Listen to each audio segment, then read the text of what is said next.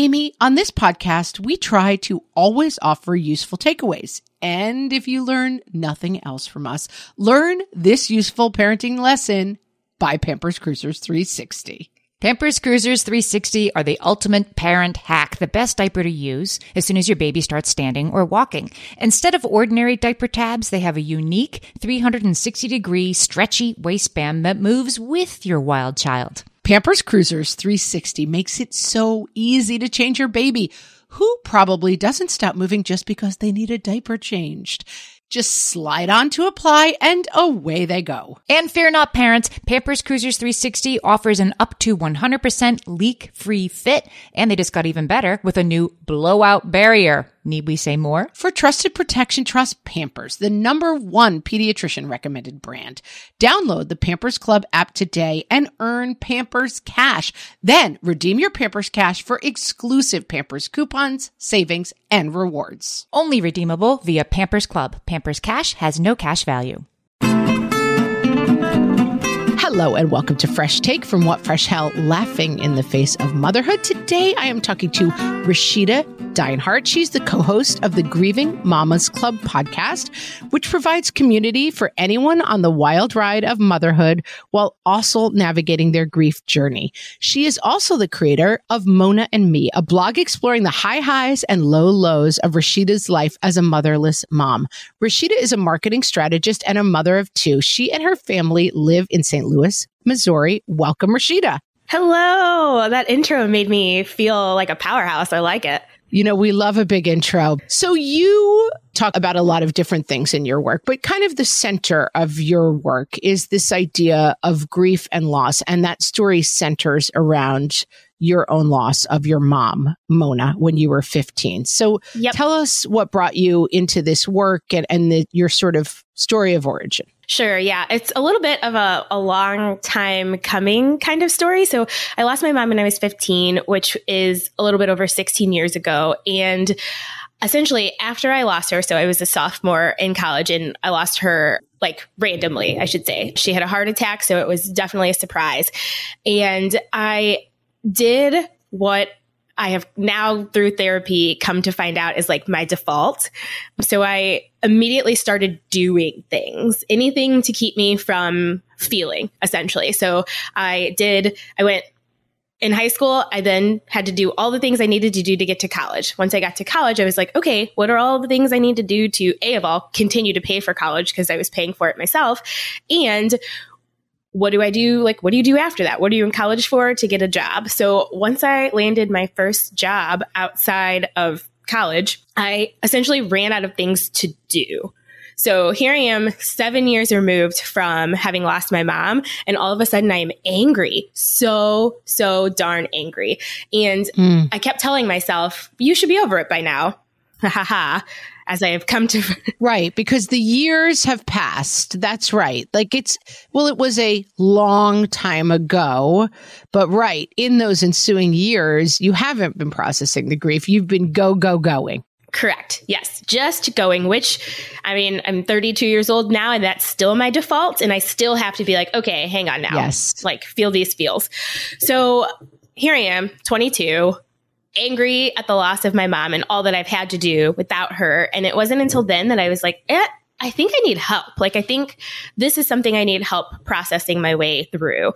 So I started taking Zoloft right around that time. And then after a while, I was like, this still isn't doing what I needed to do. Like, I needed to legitimately work through the loss. So I started therapy shortly after that and really haven't stopped. And so you start therapy, and I think this is I lost my mom 4 years ago. And so I was really an adult. I mean, my mom was older and we had a very long life together and a good, strong relationship. And so I think it's a bit of a different portrait of grief, obviously, than losing your mom. I was in my 40s versus 15. But when you start therapy, what are you working at that point? Like, what is this loss that happened a long time ago? I think is interesting to me as a phenomenon. Yeah, two things. Would love to back up and say, it doesn't matter when you lost your mom, Margaret. You are still allowed to be like, I don't know if it is better or worse that you lost your mom in your 40s? In some ways, I would say worse because you lived most of your life with her. Yes. You had so much time together. Yeah. Yes. You had so much time. And so I think a loss is a loss no matter when it is in your life, and you deserve to feel your feels no matter when it is. I appreciate that. You're right. Yes. So for me, having lost her and then going so many years without processing the grief, in therapy, I did just that. I processed what had happened to me. I had a lot of anger, just straight anger at my mom, anger at myself. I did a lot of blaming of myself. Like maybe I should have been there to stop what? I don't know. I was 15. So, I mean, what are you when you're 15? Very self-involved in yourself. So yeah, so I did a lot of like work through that. And I knew then, well, I should say I quasi knew I wanted to be a mom. My husband, I was a little bit ambivalent about children, but my husband was like, no, yeah, I definitely want kids. And so I knew that was going to be a trigger for me, becoming a mom without my mom. So I needed to work through that in therapy too. We've talked a lot about that. And I think it's interesting. Some of the challenge of what goes on when we have children, it brings up two different challenges. One, you see in yourself, you see their relationship with you, and that reflects your relationship with your mom. So you're reprocessing the grief of your mom. Mm-hmm. And also, you're feeling a new grief for what your mom would have seen if she had been here and been with them. And so it's very layered. And I think Amy and I are both Irish Catholic from a kind of tradition of like, well, we accept things and we move on. You know, we don't wallow. Mm-hmm. And I think it's an interesting thing. Like, what is the worth? And I know the answer, but I'm going to ask the question anyway. Mm-hmm. In going back and revisiting this kind of trauma, when like you are busy, you're working, you're going to college, you're getting stuff done, you're doing the things I'm sure your mom would have wanted you to do in some ways and succeeding. Mm-hmm. And why then pause and go back and say, let's think about this really hard thing? Sure. No, I love that question. That's a deep one. I mean, I kind of get it. I'm asking, I think I kind of know, but tell me anyway. Yeah. So a popular therapist saying is the only way to is through. So you have to feel your feels and heal from them before you can even expect to move on. And I'm not a therapist. I just want to say, not a licensed therapist. Full disclosure. Yeah, full disclosure. Just love therapy. I think it's for everyone. But in therapy, you learn a lot of coping skills in how to cope. Like, so it's not like I quote unquote got over the loss of my mom in therapy. Right. However, I have learned of all what my triggers are and how to avoid them or cope through them. And it's allowed me to be, I think without therapy, I wouldn't be the mom and wife that I am, because I had to work through also some like real, I wouldn't call them trust issues, but it took me a long time after my mom passed away to let other people back in, because once you've lost somebody at that age, you live in fear that you are going to lose somebody of that magnitude again. So yeah. Now, as a young person, high school, college, as I said, you're maybe from the outside doing all the right things, but how is this manifesting in negative ways at those ages in terms of this feeling of like, okay, you're checking a lot of boxes, but what's not right about that? I was depressed. I was absolutely depressed. And it wasn't until I was done out of to-dos that it hit me. Like, I would obviously cried and missed my mom plenty during those 7 years before I started therapy. But I, A of all, didn't have the coping skills to cope with it.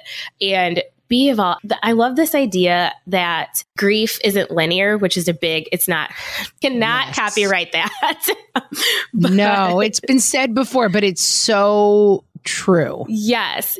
And so I don't think I even learned that as an idea, a concept until I started therapy. And then only then was I starting to allow myself to just feel my feels, because you get to a certain point, 7 years removed, that you're like, I shouldn't be crying over this anymore. Right. I have to, we think there's a door, and then through that door is the finish line, or we think there's a tape at the end of the race. And it's like, I am done with this experience. And that's, obviously not how it works at all. We wish. It's not. I really do. Yeah.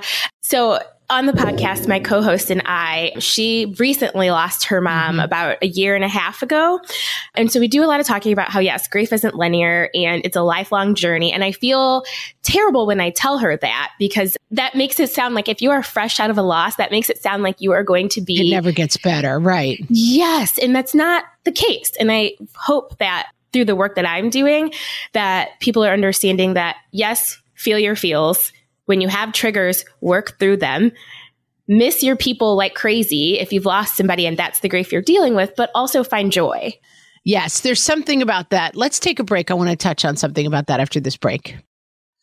Margaret, exciting news. I am about to have a new baby nephew. And believe it or not, this will be my 13th nephew. Amy, you're ready to give up your amateur status. You're a pro aunt at this point. Our family has seen a lot of babies. And as soon as they start standing or walking, I send them all a whole lot of Pampers Cruisers 360. Pampers Cruisers 360 don't have ordinary diaper tabs. Instead, they have a unique 360-degree stretchy waistband that moves with your newly mobile little one. Pampers Cruisers 360 offer a gap-free fit that is up to 100% leak-proof. Crucial once your baby is quite literally up and at 'em. And that gap-free fit helps prevent your baby from taking off their diaper, a habit you do not want them to get into. You can say that again.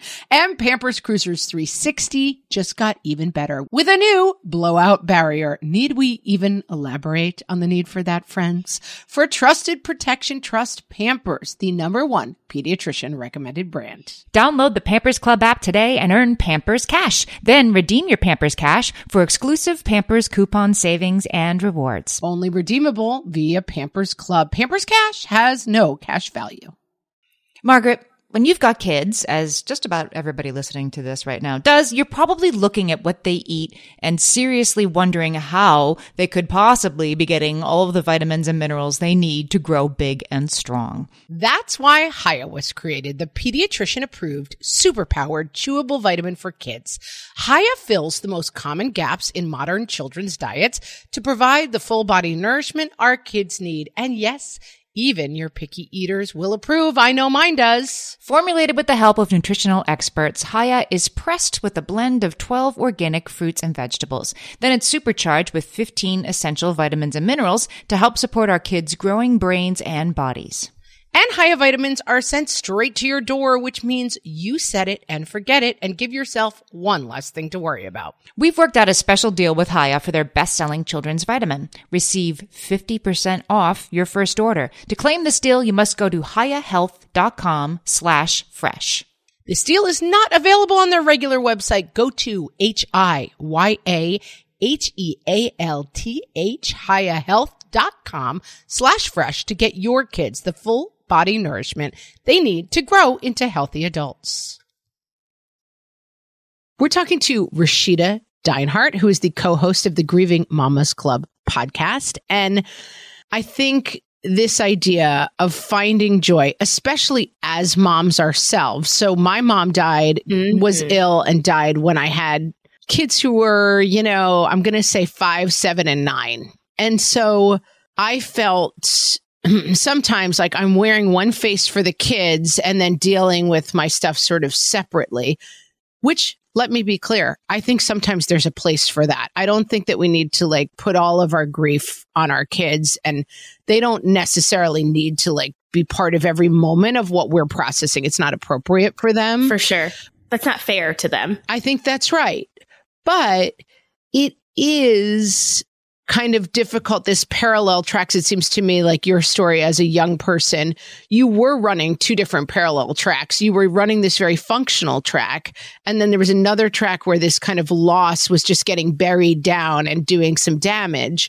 And I think that as moms, we spend a lot of time in that mode, which is I got to keep going for my kids. So whatever my internal life is I'm just going to every night throw some dirt on top of it and hope that it's, either hope that it's there to deal with tomorrow or just hope that it's never there to deal with again. Yeah, that it never comes back up. But that's not the case with grief, unfortunately. Yeah, it's you can, not. You can throw as much on there as you want, and you are yeah, it's still going to find its way up. So let's talk about the stages of grieving, because I know you talk about that on your podcast. Mm-hmm. Yes. What are the stages of grieving? So we actually just did a podcast episode on this. And what we have found is that there are two, I guess, styles maybe of the stages of grief. So there's either 5 or 7. The 5 stages of grief is a little bit of an older model. I believe it was coined in the 50s or 60s.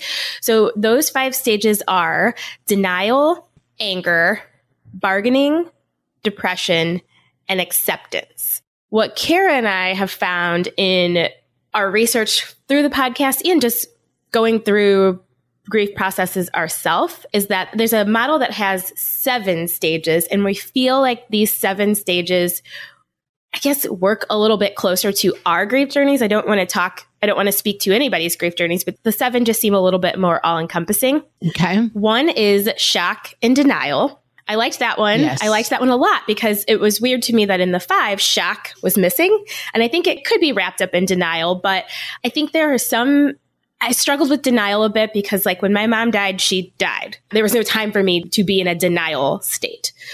2 is pain and guilt. Love that one as well. It's weird to say I love that for grief, but I love pain and guilt, but I know what you mean. It captures something. Yes. Yes. And that seemed to be missing from the 5 as well. And then 3 is actually putting anger and bargaining together. Also love that because when you are angry, the feeling is anger, the action is bargaining, and you're doing it because you're angry. Mm-hmm. 4 is depression, reflection, loneliness, which sounds as sad as it is. I like loneliness being in there too. Yeah, me too. And then this is where I really like it. So 5 is called the upward turn. So this is where you start to adjust to your new life without your loved one. You still could be experiencing symptoms of depression and things like that, but this is like the bottom of the hill and you're slowly starting to bring yourself back up. Mm-hmm. Mm-hmm. 6, because I love therapy. This is also a favorite. I'm like, these last ones are my favorite. Yeah. 6 is reconstruction and working through. So this is when you would start to go through therapy. For some of us, this happens right away. My co-host Kara, like immediately was like, nope, going to therapy. For some of us like me, this is 7 years later, you start to enter this stage. So yeah, this is where you start to figure out how you're going to get through and live this life without the person you've lost. And then also really like this one. 7 is acceptance and hope. So ending the 5 stages with just acceptance seems very sad. Like it seems very like, yes, well, that's it. Like she died and that's it. Acceptance and hope makes me feel hopeful. Like it makes me feel lifted. And one thing I've always thought about the stages of grief, it's a very good, I feel like the steps are very good in terms of things that most people experience during grief. But the idea that you check things off and head towards the tape at the end is always problematic because I do think that you wave through these things again and again, and that you may have moments. I was recently telling a story on the podcast that when I lost my mom, she had been ill and there was a little bit of a sense of relief and acceptance around her death. Like, oh, okay. Like I saw it coming. Here it is. Mm-hmm. And that for me, I feel like because that acceptance came earlier in this way, that things got a little jumbled. Sure. And that I recently had an experience where I lost a ring of my mom's. I found it. Thank God.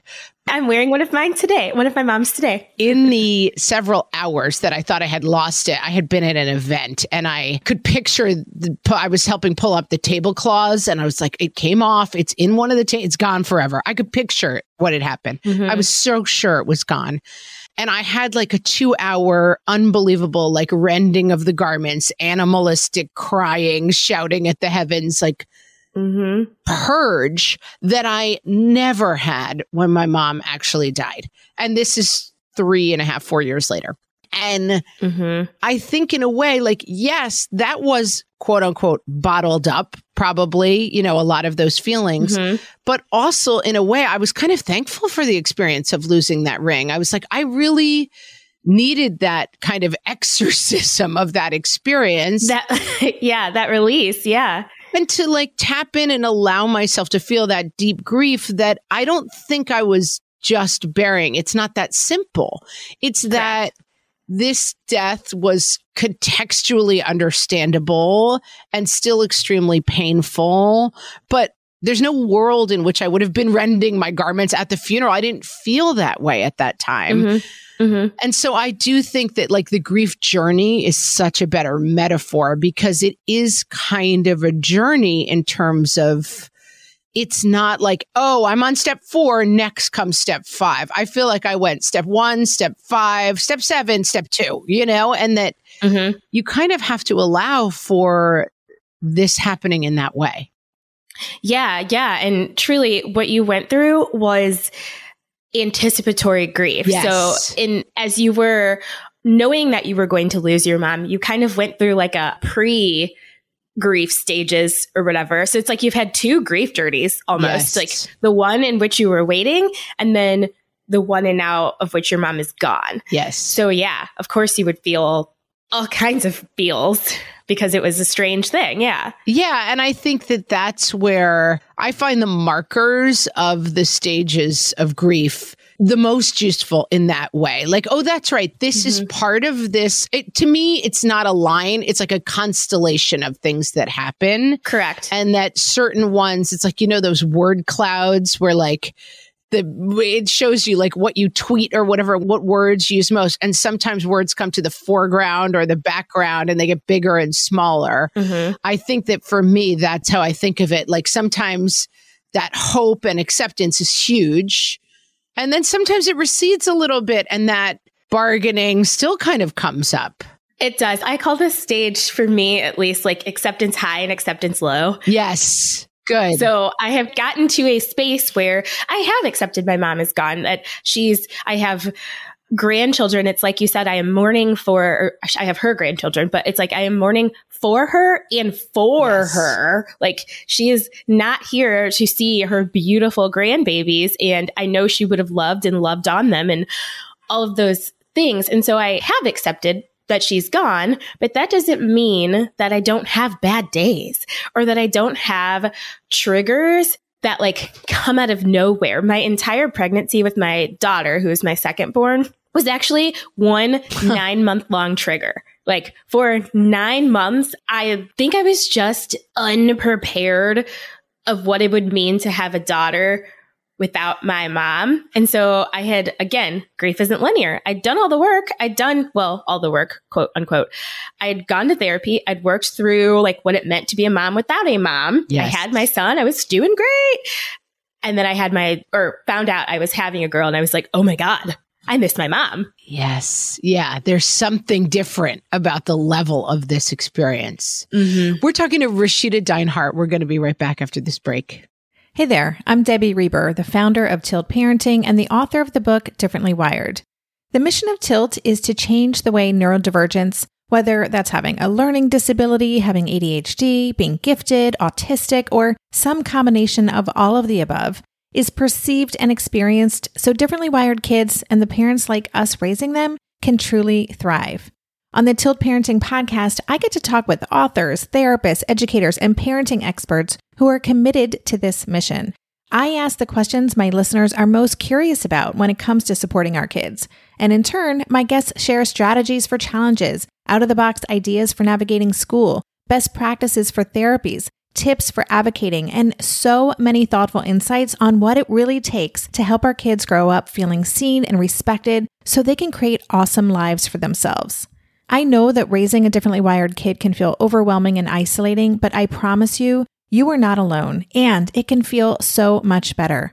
If you're on this parenting journey, come listen to Tilt Parenting. Together, we can shift this paradigm and show up for our exceptional kids with hope, possibility, and joy. If you like this show, there's a decent chance you'll also enjoy the Shameless Mom Academy. Hi, I'm Sarah Dean, the founder and host of the Shameless Mom Academy. The Shameless Mom Academy is a podcast for moms that centers moms more than it centers your kids. I'm not going to teach you how to make baby food or how to make your 3-year-old or 13-year-old stop having tantrums. Instead, I'm going to bring you back to yourself. For the last 20 years, I've been helping moms through growth and transformation. Inside the Shameless Mom Academy, I help you identify who you are and who you are becoming. Look, motherhood is hard. It brought me to my knees many times and sometimes still does. Returning to who I am and who I am becoming allows me to decide how to show up in all those sticky motherhood moments, but also in all my other relationships and in all the ways I show up in my various communities. So come check out the Shameless Mom Academy wherever you listen to podcasts. I'm willing to bet you'll leave feeling a little inspired and maybe even completely fired up. And you'll probably laugh a few times because I promise we never take ourselves too seriously over here. With 700 episodes to choose from, you're likely going to find something that sparks and speaks to you inside the Shameless Mom Academy. I want to pick up on what you were talking about. We've talked a lot about ACEs childhoods. Do you know this term? It's people who have experienced deep trauma within their childhood. Oh, yes. I've listened to that episode. Damage that, occurred in their environment or through their parents. And that I think it's very interesting to me. I know people whose parents have left when they were children and they were like, oh, I got it. I've worked my way through that. Let's say their parent left when they were 4. Suddenly their child turns 4 and they have it's like they fall through a rotten floorboard into like the darkest depths of that because somehow seeing your own children, it puts the context of that. And I think having a daughter and having lost your mom as a daughter, it pulls that context so close to you that you're starting the grieving process. Maybe not again, but your word cloud is really changing. Like that grief is coming so big and the acceptance is receding. Yes. Well, and also throw in a pandemic because I was of the lucky moms who were very pregnant when the pandemic rang out. So yes, a lot of grief going on, which side note, I love now as a time to talk about grief because collectively we've all gone through a grief journey. So like now is the time for people to stop making grief seem like it's a taboo thing to talk about because we've all lost a way of life that we were living prior to the pandemic. And for some people who've already gone through a grief journey or who are on a grief journey are like, welcome. Can you talk a little bit about people helping other people through their grief journey? This is something that I think poor people, they get a lot of things wrong. They try really hard. I know when my husband lost his father, I know when I lost my mom, it's a strange thing. People are very afraid to bring it up. People say things like, well, I didn't want to remind you, that your mom died. It's like, no, you didn't have to worry about that. It was already front of mind for me. Yes. What do people get wrong about trying to help other people through their grief? And I want to be careful of this because I'm always I don't always love the story of like these idiots said stupid things. When my husband's father passed away, I know his stepmom said something that always continues to move me, which is, she said, I'm just going to try to hear I love you no matter what people say. Like, as long as people are walking up to me and saying anything, I'm going to try to hear I love you. And people said unbelievably bad stuff, wrong stuff, stuff that really hurt more than helping. But I do want to put in people's path that I think that most people who are trying to reach out to you around your grief are trying to be helpful. Yes. I love that you said that because nobody is going out of their way to say something to you to hurt your feelings. A lot of times they're projecting their own thoughts and fears onto you when they're saying things. So for some people, I don't love when people say, or when they said, well, she's in a better place. Sure, but I thought I was a fine place. I was a pretty good place. And also I'm in a much worse place. So, Correct. Yes. And so I think, but if you flip it, that person needs to believe that. Yes. So that person needs to believe that who has lost, and if they meant something to them, they need to understand that she's in a better place. Another one, that is coming from a good space, but is not always The best is God needed her more. Right. Okay, that has a lot of meanings. Like, yeah, lot of that's those. okay. Sure. Like when I was 15, No, you probably needed her a lot. Yeah. yes, I'm like, you mean to tell me God needed my mom more than me? No way. Right. No way. Dude he's got like Abe Lincoln up there. He's got Chat with Gandhi for a while. We've got stuff to do down here. Yes. Yes, let me keep her. Yes.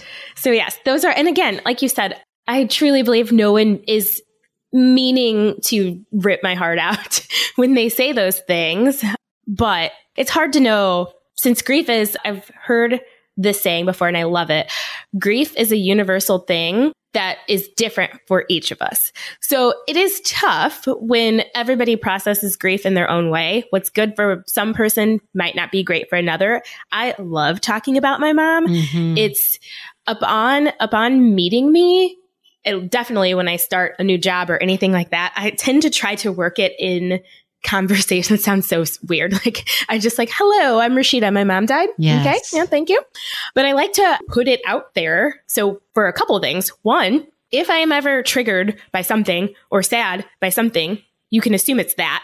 So, you know, it also stops any awkward conversation. Like, hey, what are you doing for your mom for Mother's Day? Right. Well, my mom, and then it's an awkward like situation that way too. So that's how I like to talk about my mom. But I know some people who are like, I'd rather not talk about it that much. Right. It's hard. There's no one size fits all because I will hear people say and feel for myself sometimes like that thing of, well, I didn't want to remind you of this terrible thing that happens. It's like, well, it's just so much weirder that you won't say anything about what's going on with me. It is. But then I also do understand that it is awkward and it kind of, I understand for other people that may not be the rule. So it's not one of those things you can put hard and fast rules around. I want to turn just quickly towards this identity that so many people have of motherless daughters as they're raising their kids. How do you see that sort of definition and role changing over time? Like, does that fade into the word cloud at a certain point where like, you're now, what did you say, higher, lower, like your mother ascending, motherless daughter descending at a certain point? Like, because I think that motherless daughter is a role that has defined us to a certain point. But then I wonder if there's a realm for that to become a smaller part of our identity as we become mothers and we move into a new phase of our lives without losing the gifts that our moms gave us. Sure. I think I like to refer to myself as a motherless mom more than I do a motherless daughter. And there's probably no rhyme or reason to that. No, I think it does make sense though, because your primary identity is not daughter anymore. It's mother. Correct. Yeah, I think that makes sense. Yes. And it's the way I move about my life. I mean, I'm moving about my life in one or two ways. I am at times a mom, but I'm a motherless mom. You know, like the two things that have to date very much defined me are the loss of my mom and becoming a mom. So I prefer motherless mom. Makes sense. It gives a quick snapshot of where I am in my life. I am a motherless daughter, of course, but I was a motherless daughter when I lost my mom, and moving into this new space of motherhood has put me on a different grief journey that I hadn't anticipated. Yeah, it's kind of a perfect answer to it. I think that is what's happening, is that your identity continues to shift and grow. The absolutes and the realities of your life stay the same, but they take on a little bit of a different role in your overall story, which makes sense to me because I think that as we do synthesize our losses and find a place for this grief to kind of settle into our lives, but it's not maybe the center of our story anymore. Does that make sense? Totally. And it's, definitely not, well, I mean, it's slightly the center of my story since I've got a whole podcast and whatnot. Well, of your podcast story, for sure. But yes, it no longer controls all of who I am. There's another, full of metaphors today, sorry. We love a metaphor on What Fresh Hell. Believe me, we're metaphor heavy here. Perfect. So my favorite grief metaphor is that when you first lose somebody, it's like waves. So the waves keep crashing and crashing and crashing, and you can't catch your breath because you're in survival mode, really, and that first year or however long it takes you. But as time goes on, the waves never stop, and they're never less tragic, I guess I should say, or less crashy, but they come less frequent. So in between your waves, this is the part where I added my own little thing in.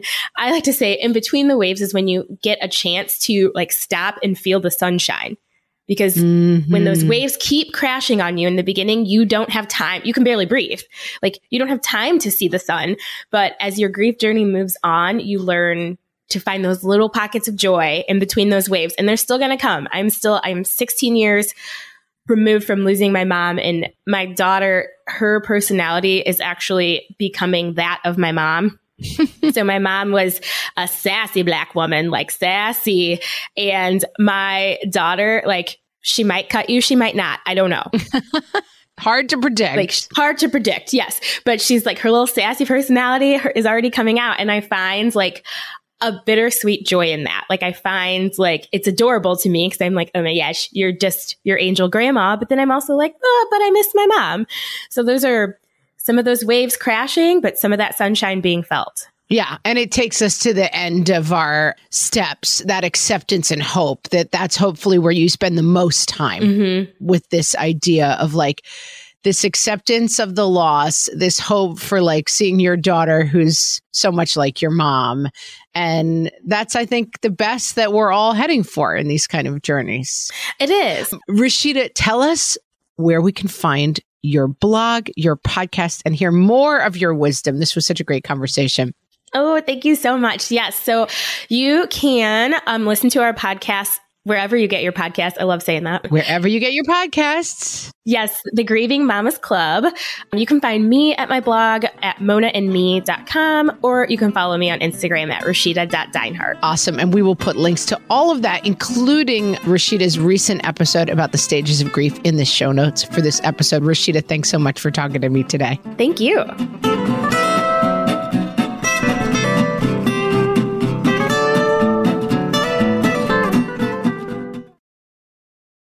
If you're a parent, I invite you to join us at the Mindful Mama podcast, where it's all about becoming a less irritable, more joyful parent. With sometimes hilarious and always thought-provoking experts and friends, at Mindful Mama, we know that you cannot give what you do not have. And when you have calm and peace within, then you can give it to your children. I'm Hunter Clark Fields, and I can't wait to see you there. Listen in to the Mindful Mama podcast.